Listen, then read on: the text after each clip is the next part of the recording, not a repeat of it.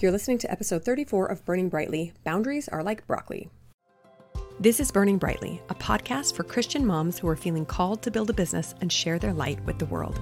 I'm Bonnie Wiscombe, a life coach, mom, and entrepreneur, and I'm honored to be your guide as you face this business building adventure, full of highs, lows, and everything in between. This is where we help each other find the courage to shine.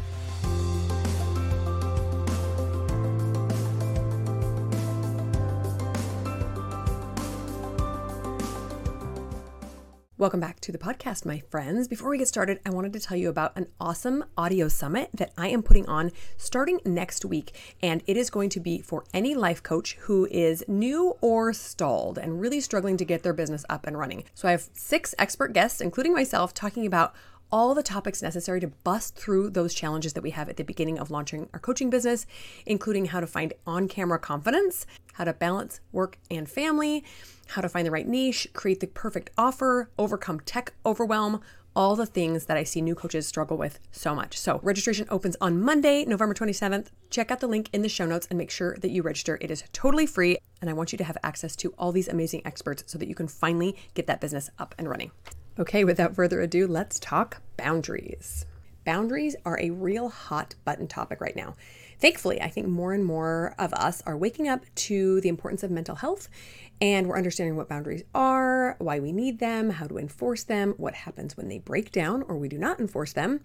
And hopefully we're all getting a better grasp of how important these boundaries are. So I hope it is obvious why I named this episode a little tongue-in-cheek that boundaries are like broccoli, because they are something that our minds desperately need, just like our bodies need broccoli, but they're not always fun to eat. Like vegetables, right? Now, I almost called it boundaries are like Brussels sprouts, but I actually love Brussels sprouts. Why do they get such a bad rap? I don't know. They're one of my favorites. But boundaries are similar to those vegetables that you could take or leave. Not your favorite. You know they're good for you, and actually boundaries are not only good for you, coincidentally, they are good for the people around you, but they're not particularly fun to deal with. Kind of like how you're probably not going to sit down with a plate of broccoli and just eat it for a snack during a Netflix binge session. Not your idea of a favorite snack. Not the most fun, but very necessary. Also easy to ignore them, but they're critical for our health and the health of our relationships. So I have an analogy for you guys. Shocker, I'm the queen of analogies, but I always have to have something to compare these concepts to help me understand it a little bit better. Think about the last time that you went on a roller coaster, one of those really crazy ones that shoots you 60 miles an hour and flips you upside down and does all these crazy things. You sit down in the seat, you pull down the harness, and what's the first thing you do once that harness locks? You push against it.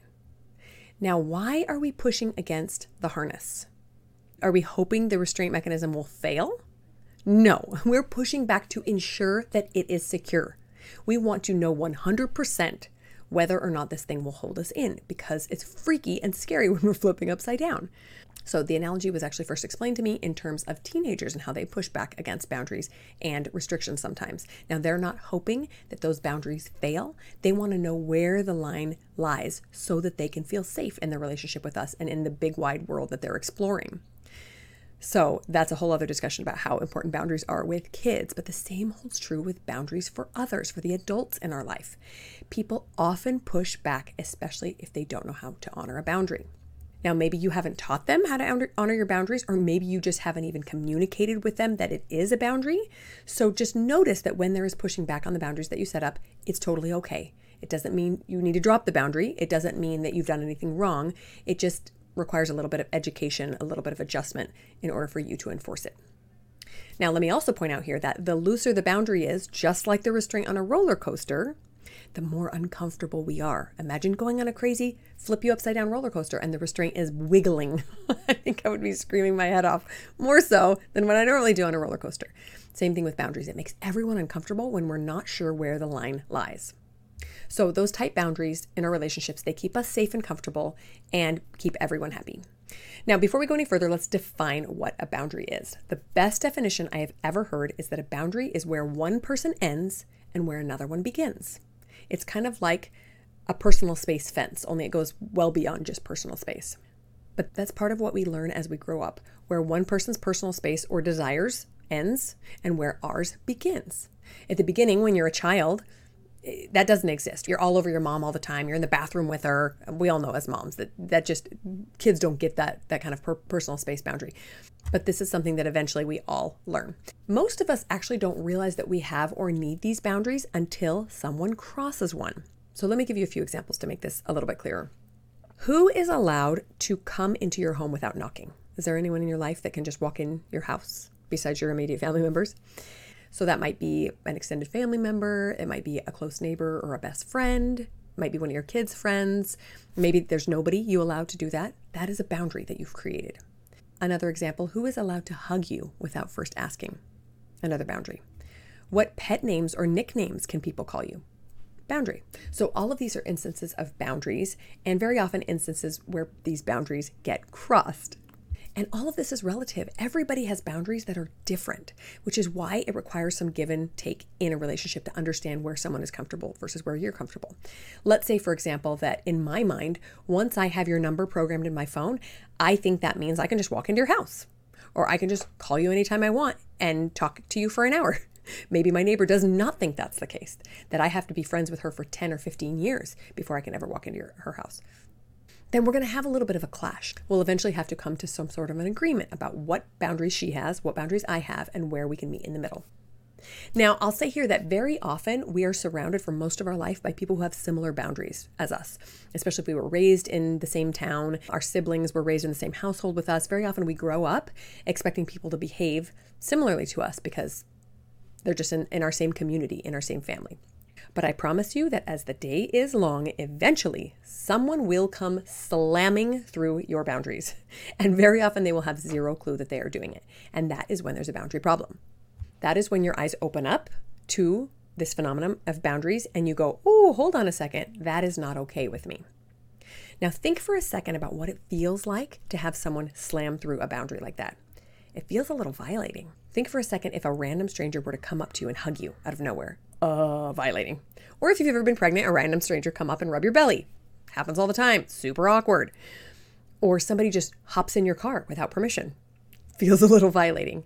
So these are boundary violations, and admittedly, they are extreme examples. But a neighbor who maybe overstays her welcome could also be a boundary violation. Or a friend who calls over and over and over and over on the same day and doesn't seem to understand that you have other things to do. So these smaller, simpler, maybe a little bit more innocuous examples can still elicit that same sort of response of feeling violated, but maybe in a lesser sense. So pay really close attention to the emotions that come up for you when you're around certain people and certain behaviors. And then you'll be able to acknowledge when someone is violating a boundary that you have, but maybe haven't acknowledged before. So that has been what has happened to me historically. I didn't really understand boundaries. I didn't really have stated boundaries in my mind until people crossed them. And I went, oh, okay, that didn't feel great. Something's happening here. What is happening? And as I learned this work, I understood, oh, that person crossed the boundary that I never communicated to them. I need to make sure they know this is something that's important to me, and then to enforce it, which we'll talk about in just a minute. Now, what does this emotional response look and feel like when a boundary is crossed? Well, for me, like I said, feels a little bit violating. Depending on the severity of the boundary crossing, my nervous system reacts. So I go into a little bit of fight or flight. My heart spikes a little bit. Maybe I get a little bit sweaty. It feels like I'm a little bit under attack maybe. But like I said, those little lesser boundary crossings don't always elicit that kind of a response. Maybe more of an extreme boundary crossing would make me feel really fight or flight, or if it's something that was repeated over and over and over. Other emotions you can experience when this comes up unexpectedly are things like anger or resentment towards the person who's crossed the boundary. Maybe just annoyance, and you might start closing down in that person's presence. So let's say you have a friend who constantly gossips every time you get together and you hate it and you've asked her not to and she still keeps doing it. Then you're going to probably start closing off that relationship. Maybe not accepting phone calls or lunch dates. You asked her to not gossip because that made you uncomfortable. She kept doing it. You're probably going to start pulling away a little bit. So here is the crux of boundaries. It is so easy to blame another person for violating your boundary, but it is not their fault, especially not at the beginning. Why? Because likely you haven't yet told them that it's a boundary for you. You have likely not even told them that that is a boundary violation and it makes you uncomfortable. You might feel anger, resentment, annoyance, like we said, frustration with this other person. But if you have not expressly stated that it's a boundary, it's not their fault. It's yours, which is a little bit of tough love. But I have had to learn this over and over and over. That hurts to hear it. But expressing what a boundary is and isn't to your loved ones is a hard thing to do sometimes. I'm sorry to always call out us wonderful Christian women, but sometimes we struggle with this because we don't like to hurt people's feelings. So many of us are people pleasers and we just want everyone to be happy. We don't want anyone to think we don't like them or we don't like what they're doing or that we just want them to go away. We just want everyone to be happy and smiling and sing Kumbaya every time they come around. But the boundary is not for you, okay? When we enforce a boundary, it's not because it's going to make us feel better. Likely, it's going to make us feel worse for a short period of time. Although eventually, hopefully, it'll make you feel better. A boundary is for the relationship. How do we know? Because when we allow boundaries to be crossed, relationships suffer every time. Every time there's a boundary that someone does not enforce and it gets regularly violated, that relationship suffers. I promise you it happens every time. So if you are struggling to enforce a boundary and tell someone, I love you so much, but I just can't respond to your texts all day, or I'd prefer if you only called me on Fridays, can we limit it to once a week, whatever? It might feel uncomfortable to do that, but the relationship will thrive because then you will no longer show up with resentment and anger towards the person. Now let's go back to our dating days for just a minute to share an example. If you're a people pleaser like I am, you probably experienced this a lot when dating. You went out with a guy who was cute, mildly interested in, really nice. And then at the end of the date, you realize, I'm not really interested, but he is, and he wants to see you again. What do? Well, many of us, to our utter shame, would just say yes to another date. Or even worse, we would just dodge phone calls over and over and over. Why do we do that? Why would we not just say, hey, I had so much fun, not really interested in another date. See you around. Because that would make us uncomfortable and make us feel like the bad guy. That's all we would have to say. And now that I'm sitting here as a 43-year-old mom of a bunch of kids, it blows my mind that I didn't have the courage to have a 15-second conversation with guys sometimes to spare their feelings later on. That seems so mean to me now, but in the time I was just like, oh, I can't say that. That would hurt his feelings. No, you know what's going to hurt his feelings? Is you constantly pushing him off over and over and over, thinking he's not going to notice. He's going to notice. Now he avoids you forever because you're a jerk, because you couldn't just come out right away and say, I don't want to continue a dating relationship. Now, allowing someone to continue crossing your boundaries is cruel and unnecessary to both you and the other person because you will not be able to control your emotions if they keep crossing it. Like I said, it damages the relationship every time, and one simple conversation can change everything. It can ensure that people don't waste time with you, like in the dating example, or it can help you to cultivate a relationship that is so much deeper because you're not allowing that person to cross that boundary. Let's talk about the selfish aspect now for a minute of requiring our boundaries to be honored. Ensuring that our own needs are being met is the best way of having healthy, whole relationships. Too many of us enter into relationships and just thinking, I'll just sit here and be a doormat so that everybody is happy. No. Surefire way to anger and resentment. So let me just repeat that really quickly. Ensuring our own needs are being met is the best way to make sure we have healthy, whole relationships. I know this because I'm a mother to a bazillion children. If my needs are not being met, I am a crappy mother. I have a terrible relationship with all my kids because I am damaged in some way. I have to make sure that my needs are being met first. I'm just yelling and freaking out all the time because emotionally, spiritually, physically, I'm a mess. So we do not have to harbor resentment against other people because we get to communicate which behaviors are okay and which are not.